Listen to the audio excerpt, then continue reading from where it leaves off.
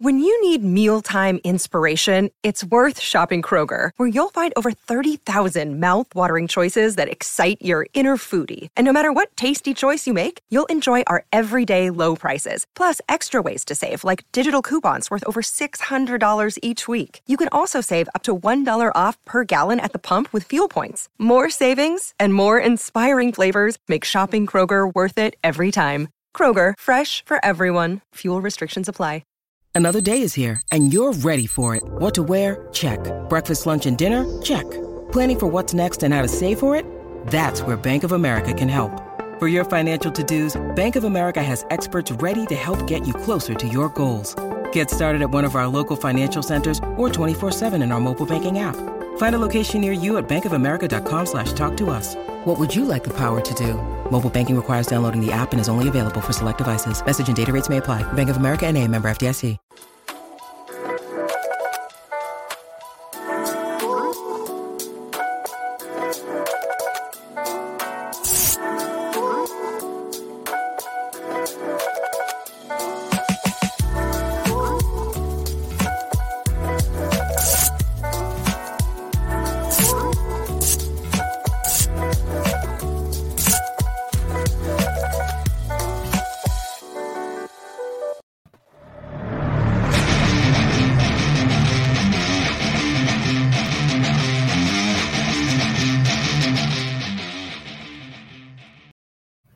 You're listening to the AZ Wildcats podcast brought to you by DraftKings. Great deal going on right now. You throw down $1 on an NBA game, and if that team wins, you get $150 in free plays. Bet on the Warriors. They're good.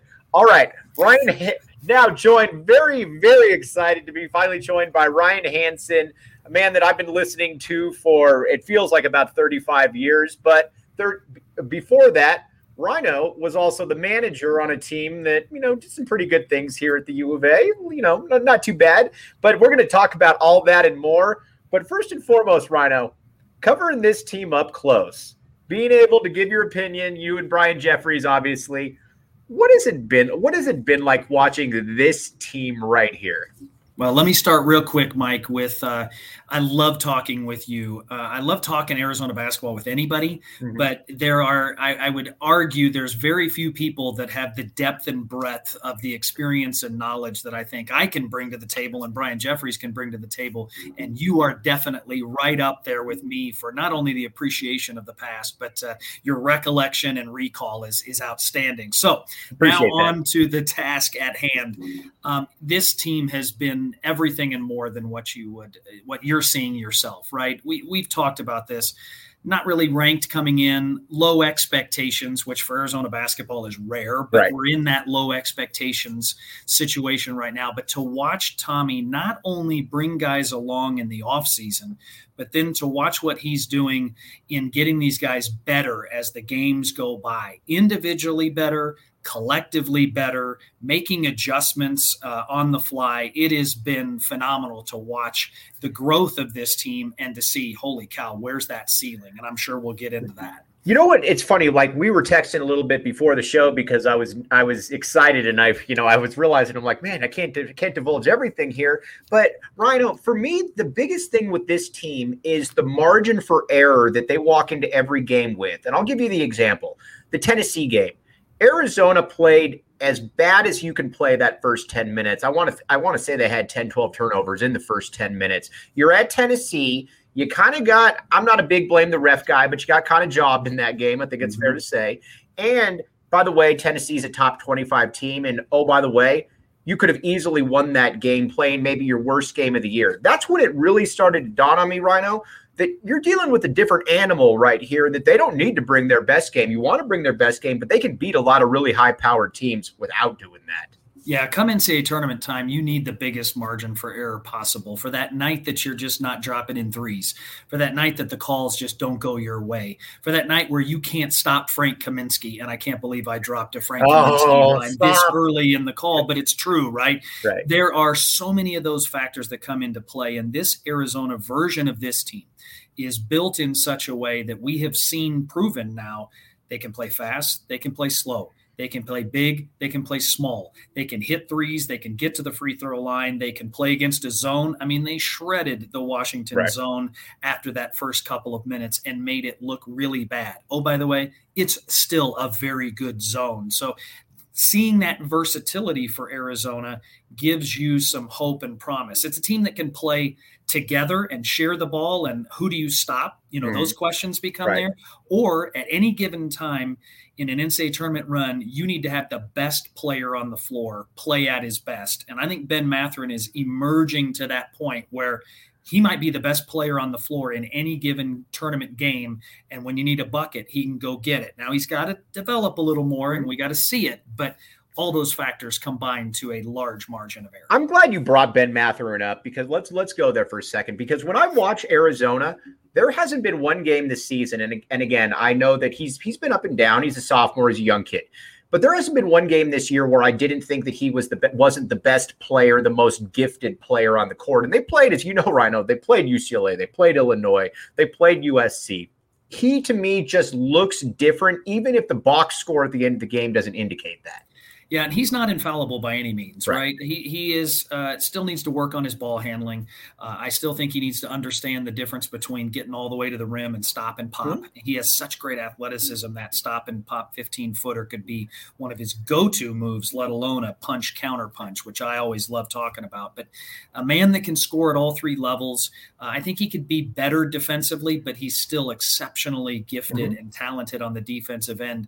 And agree with you wholeheartedly. When Ben Mathurin is right, Arizona becomes elite. Arizona's a great team, but when Ben is right and the look in his eye, and I felt like I wasn't at the games at the Washington series. Reggie Geary does a great job and called those games, but I was at the Arizona State game and there was a different look in his eye. And I'm just starting to hope and feel like middle of February, the lights turned on for him and he's ready to go. Well, let's talk about another guy with a different look in his eye, and that's Dalen Terry. So I'll tell you a funny story. So I first saw Dalen Terry when he was a freshman at Corona del Sol. I had heard about him. I like what in-state kids that are like local kids, not the prep school kids. I'm always kind of a sucker for. And so I went and watched him, and I see this kid. He's super long, super gangly. You can tell he's probably going to end up being tall. Had no offense whatsoever, but you could tell that he understood the game.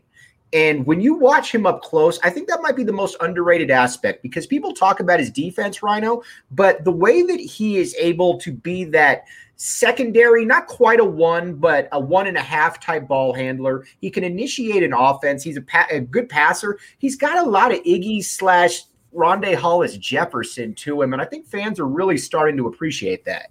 Oh, there's no doubt that Dalen is a fan favorite and he fills the stat sheet.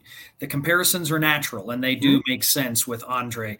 I would put Dalen up there, and I'm glad you mentioned that his basketball IQ, his feel for the game, his vision, I actually think is more important to Arizona than his defensive stopper mentality. And I've been covering the team or with the team in some capacity since the early 90s. So I have a pretty we're going to get to some of your background. Thank you. I have a pretty broad depth and breadth of the program to be able to see who in this team or who in this era does he maybe compare to. And I think it is not a far comparison from a vision, passing, all of those things. Luke Walton, Andre Iguodala, he's up there. I have found myself actually elbowing Brian Jeffries in a jaw-dropping moment on a Dalen Terry pass, be it a 70-foot outlet pass from the free throw line extended on our end of the floor to Pelle Larsson, catch and finish, to he had a pass to Azuolas Tubelis in the USC game.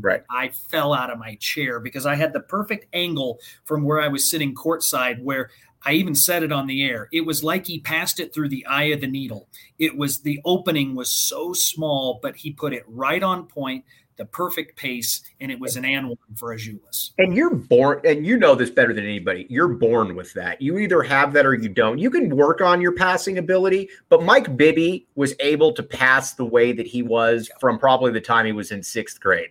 Almost sacrilegious that I didn't include Mike Bibby in that Luke Walton Andre. So thank you for that catch. But you're right. You are born with it. By the way, one of my favorite things to bring up, and Brian brought it up here before, and this is off topic, but you know what? We're nerding out right here.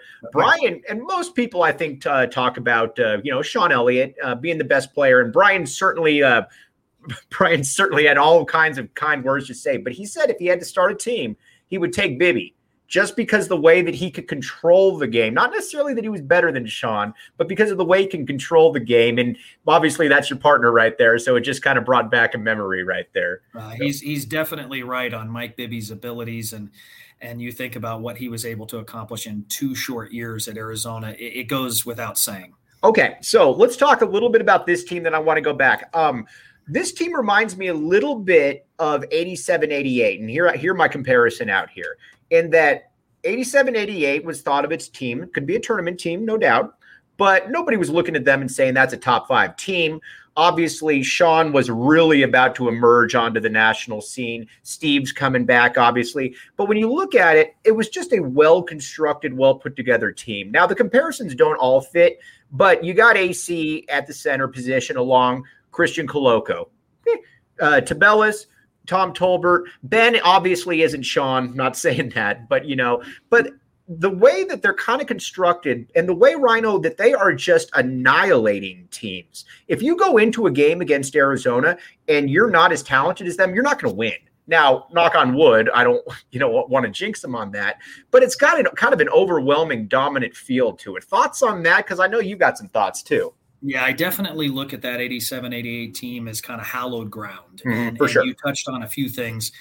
It would be irreverent of us to say that Ben Mathurin is where Sean Elliott was, right? All-time leading scorer in the conference when he left, only to be eclipsed by a UCLA player unnamed on this podcast. Good. We will not name that player. But when I look at the 87-88 team and see the dominance, as you said, so let's actually go back. So not heralded coming into the season. And let's put this in perspective. Lute Olson had yet to win a tournament game until the 87-88 season. A lot of people think we were on the map.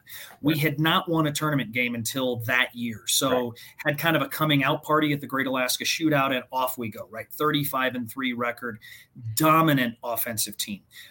You and I looked at this and said, okay, no advanced metrics like the Ken Pom stats to really compare efficiency. But when you look at that offense, you could argue it's better than this offense.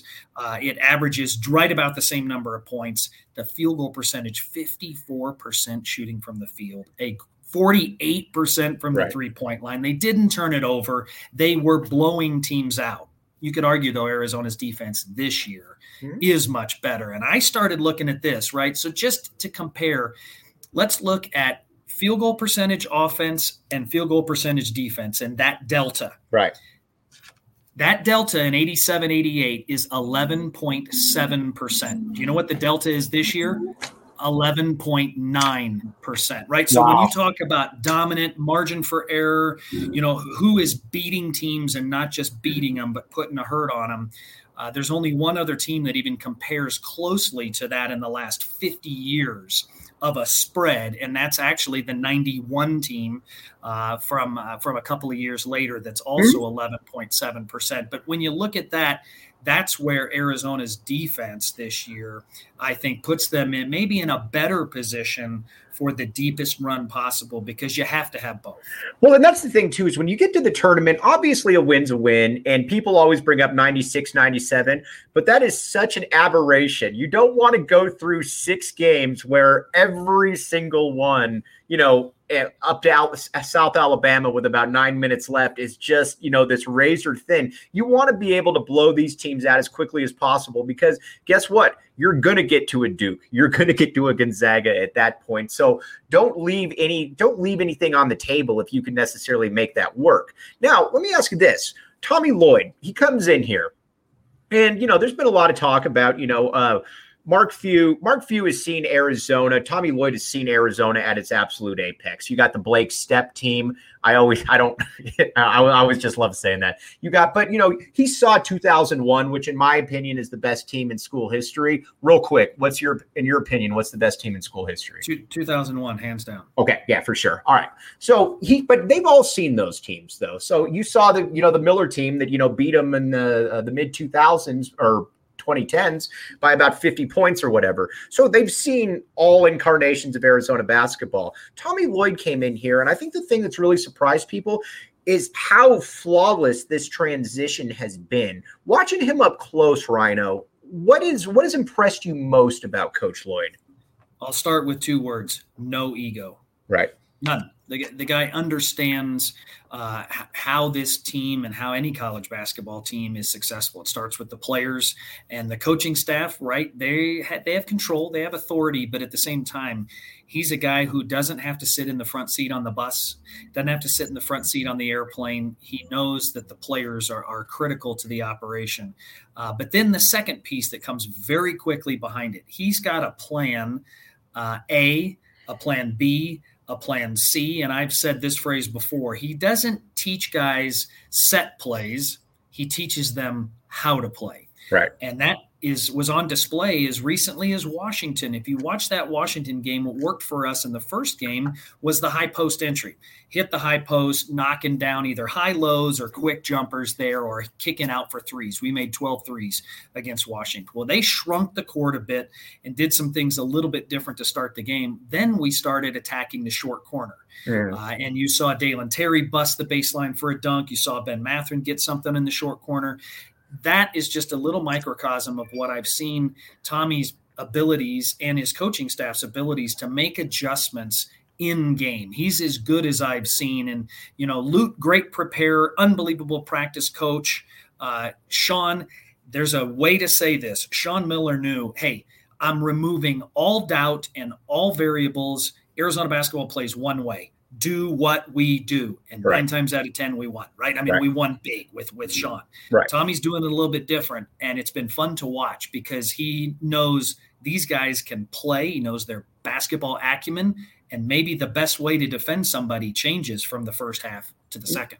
What I've really got to give him is the way that he's been able to maximize all the players on this roster's ability across the board. I don't really look at anybody and say, you know what, man, we're really missing. And some injuries come into play. But you've got Christian Koloko has made progress by leaps and bounds. We don't even need to really talk about that. He's a totally different player. Julius Tabelis is what he is, a very, very good college power forward, and that's not meant in any form of condescension whatsoever. But you got Ben Mathurin. Ben's the one guy that I think we would all like to be Ben every single game. But again, people also need to remember that he's also a 19, 20-year-old kid. Dalen Terry, to me, has maximized without having a great shot, what he's been able to do. And I wanted to get to Kerr here for a minute. I think that Tommy Lloyd is doing exactly what you need to do with a guy like Kerr Kriisa. Because, again, the percentages aren't there. But obviously, Lloyd has seen enough of him to say, you know what, sooner or later, he's going to start hitting at that 40% clip. And the one thing that we've seen from Kriisa that you either have or you don't, and you saw this up close with a guy like a Miles Simon and a Mike Bibby, is that, and again, this isn't meant to compare him, but it's kind of the same philosophy. You either want the big shot or you don't want the big shot. Kerr, for better or worse, wants those big shots at the end of the game, and I don't think that that's something that you can really ingrain in a player, Rhino. Yeah, and when you watch Kerr and you see for him to be the best version of himself, he has to play with an edge. Right. He has to play with the moxie. He has to maybe take a difficult shot. What I've seen growing in him is understanding shot selection. I think that's growing the most, where he's not taking 10, 11, 12 shots. Even if he's making them, he's taking the right number of shots. And you can see that shot count go down, and it's more selective. And that's where percentages go up. Where I'm still wanting to see growth as an analyst, I'm sure you as a fan as well, is not taking those risks all the time with his passing. Right. He tries to fit the ball sometimes into the smallest of windows. He does take some aggressive approaches, and it's not flashy necessarily. It may come across flashy. I just think he sees the game at a high level and has high confidence that he can deliver a pass that maybe only 2 out of 10 guys can do. And sometimes it's phenomenal. I think of the lob to Ben Mathurin against ASU in the second half. Right. I thought that was going 8 rows deep in the student section, but he had just enough arc on it that it came down perfectly. But he pushes that envelope. And there's people that are concerned about our turnover percentage. And I would be too, right? Number of turnovers per number of percentages that we have in the NCAA tournament, that 1, 2, 3 bad passes can lead to a loss in a 1-game scenario tournament. The one guy that I got to give a lot of credit for, and I didn't really know, but I was definitely wrong. Well, he's very pleasantly surprised me, has been Oumar Ballo. I thought coming in and that he was going to be a really good practice guy. Maybe you get, 7-8 minutes a game. Rhino, this guy's a guy that I'm just saying from a fan perspective, I don't think he's leaving Arizona without being an all-conference player by the time he's out of here. He is, again, and it's not like he's, you're not watching the most nimble guy in the world, but he finishes around the hoop.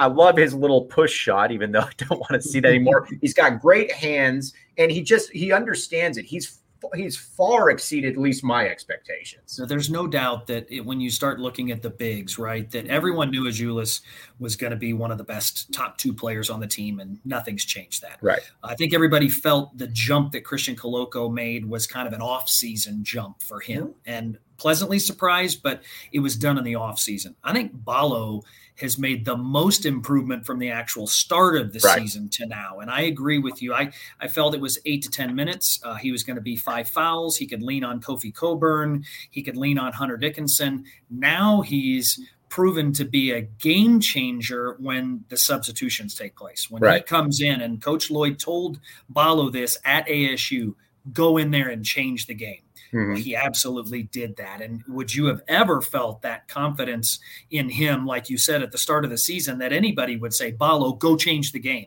in a 16-3 score where we're on the underside of that. Right. And to watch him grow in his own confidence, he's got a soft touch around the rim. He's getting a little more confident. That little push shot at Washington State. Oh boy. I almost didn't want the second one to go in, because it's like, is he going to be Steph Curry jacking threes, in the next homestand? But if he makes them, no one cares. Right. But I agree. Ballo might be one of those hidden players that is, when you dig into Arizona, why are they 22-2? Why are they so good on both ends of the floor? Some of the obvious things come to the foray. I think Ballo, and there's some other bench guys, but I think Ballo might be the leading candidate for, hidden X factors that a lot of people don't notice. A lot of people ask me, they say, is Arizona the best team in the country? And I've kind of come up with a good cop-out. I don't know that they are, but I don't put anybody above them. To me, there's teams that I think match up very well with Arizona, but there's nobody that I look at, and I've watched pretty much everybody, that I look at and I say, oh, man, I just don't see a way to victory for them. I think Arizona can play and beat any team in the country. Not saying it's going to happen, but they can do it, and they don't need to be playing at an A-plus performance to be able to do it, Rhino.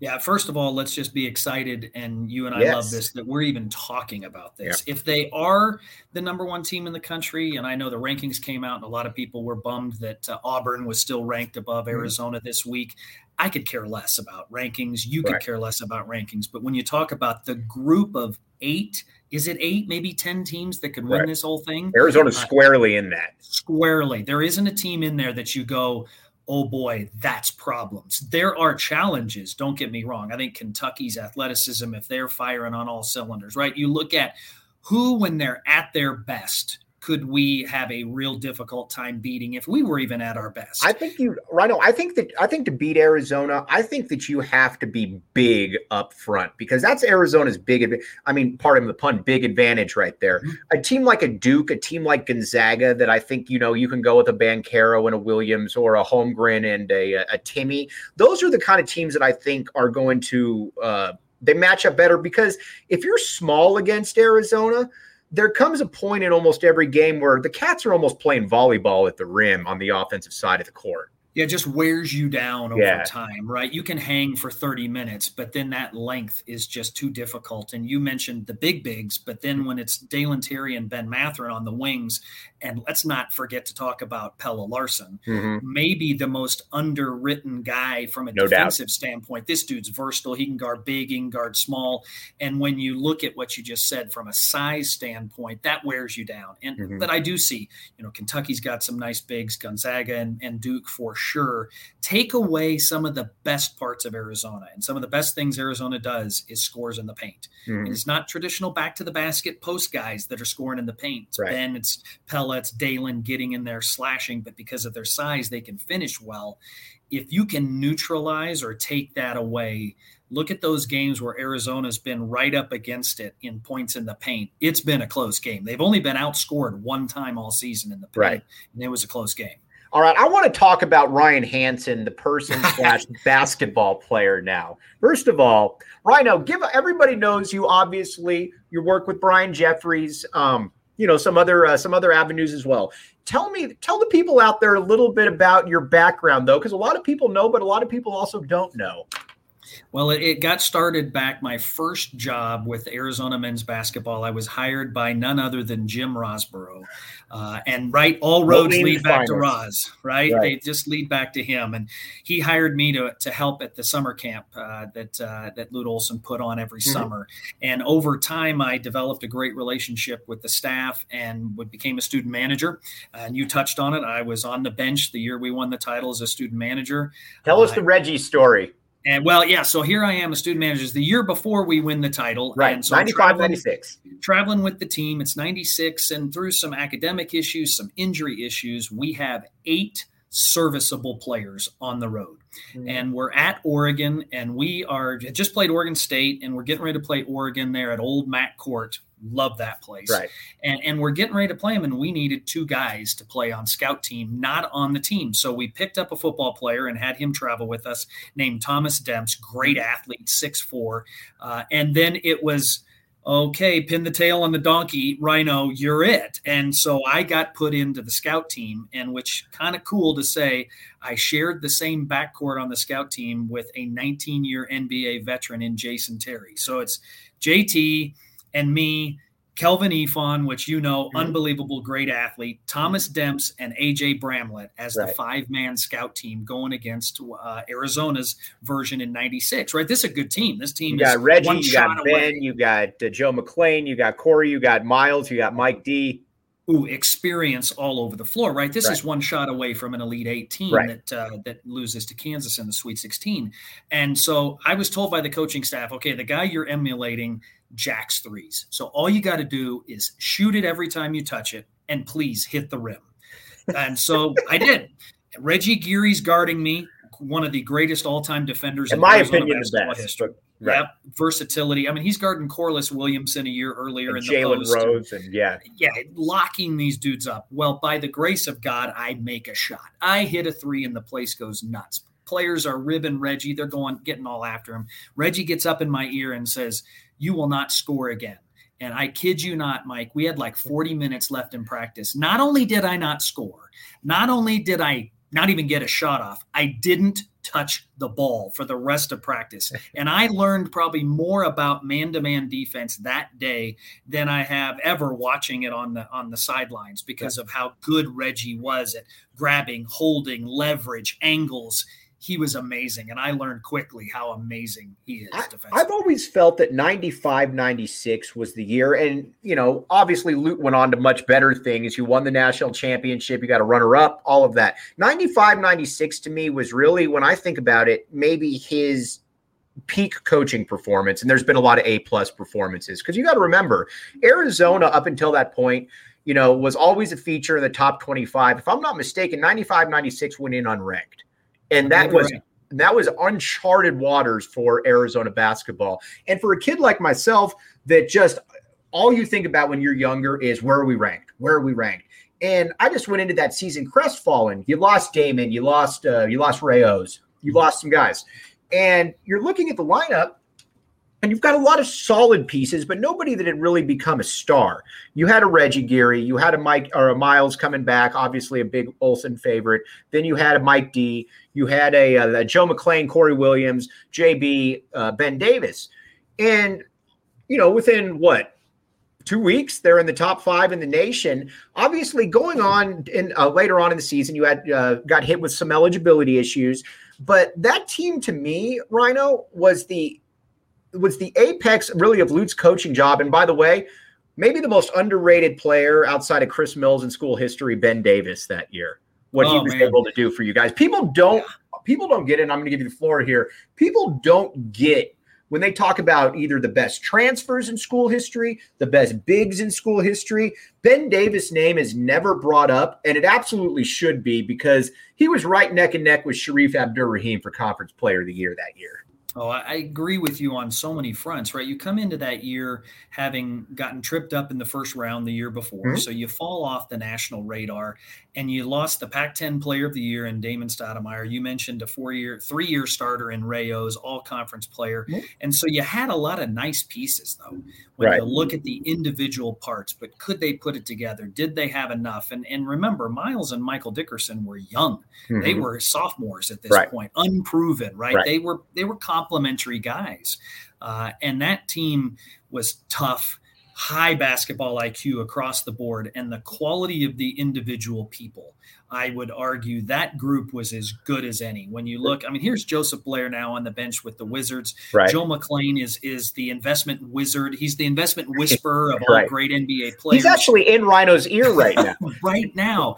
But we've talked about Reggie, and you talked about underrated. Big Ben and Michael Dickerson, possibly two of the most underrated guys in school history, but they came together. And I like how you put it. They came together, but Coach Olsen knew the pieces and knew how to put them in the right places. And that team absolutely overachieved based on the outsider's view, but absolutely achieved what they all expected. And kind of look back, I think each one of them feel like, we laid the real foundation for that national title run. All right, so you go into the next year then, 96-97. By the way, you win the national championship. Ryan Hansen on that team right there. Well, certainly. Oh, but I wanted to ask you about this. Tell me, or I'll go with my view. I just remember the hype around Mike Bibby coming in was unlike, and keep in mind, this is right before this is kind of the pre-internet stage. This is when you're relying on like Hoop Scoop and Bob Gibbons. Bob Gibbons. Yes, exactly. But all you hear about is this kid coming in who, besides Kobe Bryant, is maybe the best player in the country. And so I go to watch him at Sal Point. And keep in mind, I'm 11 or 12. And keep in mind, this is in the era where all the guards are flashy. You come out, you've got an Allen Iverson, a Stephon Marbury, a Baron Davis, everybody that just looks the part. I'm watching him at Sal Point when he comes to play his senior year, and I'm expecting to see this guy that's jumping out of the gym. He was a sneaky good athlete. People that think he wasn't a good athlete are crazy. But it wasn't what you were expecting to see. And I remember thinking to myself, maybe I need to see some more. I watched him at that Red-Blue game that year, right before you guys went off to Springfield. And at that point, I'm like, all right, that's what they're talking about right there. Tell me a little bit about the hype and just about what Bibby was coming in. That whole class was hyped pretty highly because we also had Steven Jackson in that class, which might have changed the dynamics, but that was a very highly rated class. Eugene Edgerson was like the 30th best player in that class as well. Davison, a JUCO player. Yeah, and so when you look at what Bibbs was all about, I think you're right. Not flashy in a high school setting, not dunking on you. Really, his jump shot was not quick and burst. He was just always under control. But everybody knew internally what this guy was all about. I mean, the ball was essentially thrown to him when he stepped on campus and said, this is your team. Even though Miles Simon was going to ultimately become MOP, and everybody knows that story. Mike D was the scoring leader early on. Right. Yep. Early on. Heck, Mike D was a scoring leader in 97 and 98. That's why he's the most underrated player outside of maybe Ben Davis or Chris Mills. That's for another podcast. But I just watching Bibbs in Springfield, and here he is, and you said it, from the Red-Blue game First game, we go out to Springfield, Mass. We're playing North Carolina, Dean Smith. They've got Ed Cota, who was very highly rated at that time as well. St. Thomas More, yep. And those guys battled each other, and Mike Bibby and Michael Dickerson were the two best players on the floor, with Antoine Jameson, Vince Carter, Shamon Williams, Oak Elijah. I mean, it was a star-studded group, and you knew right then and there control of the game. This guy had the ball on a string like a yo-yo, and he could throw it out there and pull it back. He was amazing. I just remember thinking before the game, because Dickie V was on the call, and this was back too when all the big games, Dick Vitale got all the big games. So for a 12, 11-year-old, if it was Dick Vitale on there, you were all about it. And I remember on his pregame, and I'll never forget it, he says, we've got two of the best diaper dandy point guards in the country. We're going to see who's better here. And I remember after like 5 minutes, I'm like, well, Ed Cota's nice. This is a different animal entirely right here. Yeah, but he put it on display, obviously, at the Final Four and controlled. I mean, Kentucky, known for pressing all season long in the national title game, called off the Dogs because of Mike Bibby. Well, and the thing was crazy in that Kentucky game is that you got Wayne Turner, who is one of the quickest dudes in the entire country. You had an Anthony Epps, you had a Ron Mercer. They were built to press. I know that, what's his name? Derek Anderson missed the majority. Right. But when you've got a guy like that, Mike Bibby, and like you said, they had to call off the Dogs, you don't see that very often from a Rick Pitino, a vintage Rick Pitino coach team too. Yeah. To make that adjustment and say, we like our chances better doing something we've never done all season. Right. That's an interesting shift. Right. Rhino, I can't thank you enough for coming on, man. This has been 30 minutes of awesomeness. We'll definitely have you on again soon. I appreciate you and all the work you and Brian do. I appreciate being on, and you're the best, Mike. It's been great to catch up. All right, Rhino. We'll talk to you soon, my man. Thanks, buddy. Right. Okay, thanks. All right, Ryan Hansen right there. Obviously probably the coolest dude when you think about, if I could have anybody's career, it would definitely be Ryan Hansen's, quite frankly, because you get to play with the Cats, you get to manage the Cats. It doesn't get any much better than that, and you get to call the Cats. So Rhino's got a pretty good gig going on right there. All right, let me tell you guys a little bit about the DraftKings Sportsbook app. Code word PHNX. Here's the deal. You throw down $1 on an NBA game, and if that team wins, you get $150 in free plays. That's simple, that easy. Make it happen, make it work. Eligibility restrictions do apply. Arizona only. You got a gambling problem, call 1-800-NEXT-STEP. They'll get you all taken care of. Like I said, I would probably pick the Warriors in those games. All right, that was absolutely awesome. I thought Rhino hit on some really, really good points about this team.